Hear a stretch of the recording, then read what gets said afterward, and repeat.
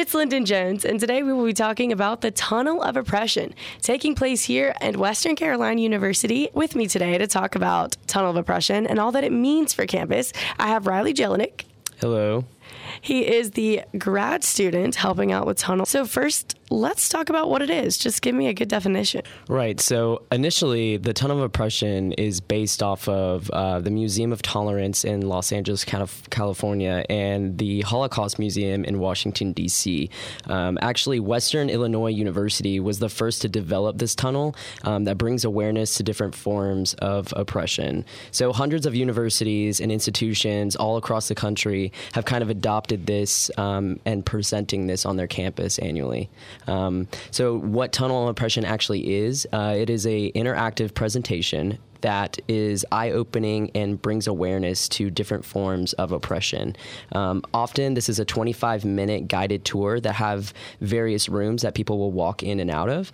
And by the end of the actual tunnel, there will be professional counselors, university staff, and faculty that are there to help with the aftermath that most people feel when they come out of the tunnel. Each year, universities that put on Tunnel of Oppression will pick a various number of different oppressions to actually recognize.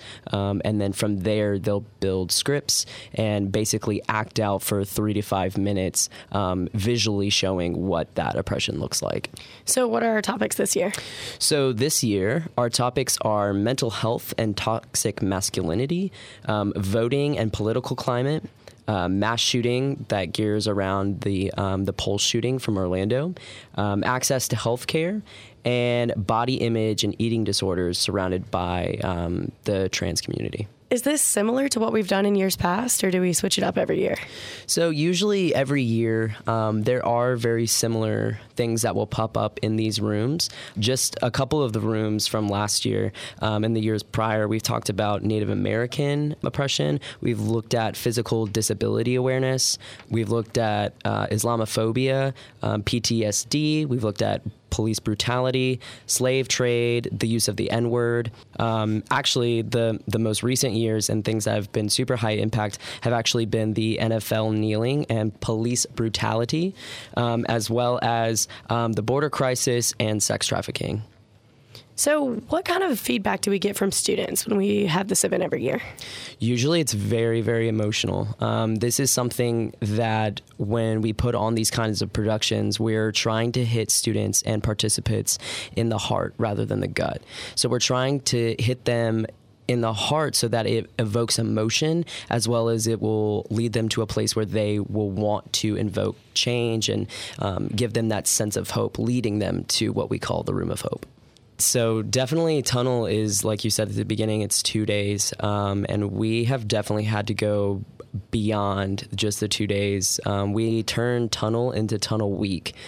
So we actually start the process of getting students involved and setting up these rooms, working through scripts, working on making props, and actually physically making that space in the rooms. That starts at least a month or 2 months out.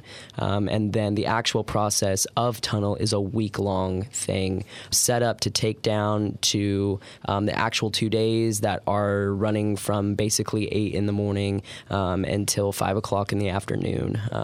So it's a huge, huge production. And the more people that we've had in the past and with our school growing, we have to allot for more time. So we've actually had to cut down the number of rooms to have more time spent in these spaces for people to actually get the message of oppression. Why do you think that is necessary for this campus specifically?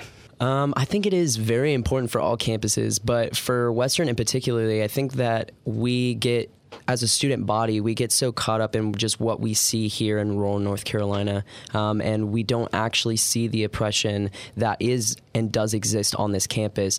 So a lot of the times having these rooms kind of relate to what has happened on campus and what has happened in the past and what people may struggle with here at Western Carolina.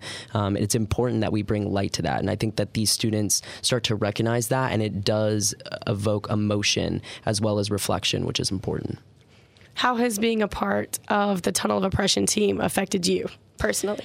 Right. So I was a student, and now I'm actually a grad student here too. So I got to participate as a participant walking through and not really seeing the other side of tunnel. And now being in the intercultural affairs office and working so closely with these students to put on this giant production, it's given me lots of stress, but it's just because we know how impactful this is and how big and awesome we have to be to show up, basically. And so it's been really nice to work with these students. It's been awesome working with the staff as well and having their guidance to really put on this tunnel. Do you think that students react better because it was planned, designed, and acted out by fellow students? Yeah, I think that there is a lot of recognition and a lot of shock and awe when people realize that it is actually put on 100% by students. The faculty and staff were just there to be the guides, basically, and the guardrails to the students to keep them within the parameters of what oppression is, because students will get crazy and wild and they'll come up with all these extravagant things when really it is the small, simple things to get across a really impactful message. And evoking emotion doesn't always have to be like this super high impact scene. So to know that the students are actually putting on this production and they're actually recognizing oppression that we see in the United States and around the world, I do think that from other fellow students, it is very well recognized. Is there anything that we haven't talked about that you think is important to mention? Definitely come out if you are in the surrounding area and you want to participate, as well as you want to be actually in the tunnel and walk through. It is definitely an eye-opening experience. If no one has ever gone through a tunnel, I really recommend it, as well as other institutions really considering having these at their university. It is absolutely free. These events are free. Can you tell us where it is, when it is, and how to get there? Right. So it's going to be Wednesday, November 13th and Thursday, November 14th from 9 until 5 in the Blue Ridge Conference space on Western Carolina's campus. Perfect. So if you're looking to get involved, let us know. How can we reach you, Riley? Right. So you could email me at Jelenick, JELENICK @email.wcu.edu if you want to come to the office and look to get involved in the student engagement, or you can just show up the days of the event and we can register and get you in. Absolutely. And this is a intercultural affairs event. So they are located on the second floor of the UC, right across from the mailroom on Western Carolina University's campus. If you would like to go through the tunnel, we highly, highly recommend it. It is absolutely eye-opening. It can really change the way you move about your life, especially if you are a person of privilege who can make these small changes. On November 13th and 14th from 9 to 5 in the Blue Ridge Conference Room. Thanks, Riley. Yeah, of course. Thank you.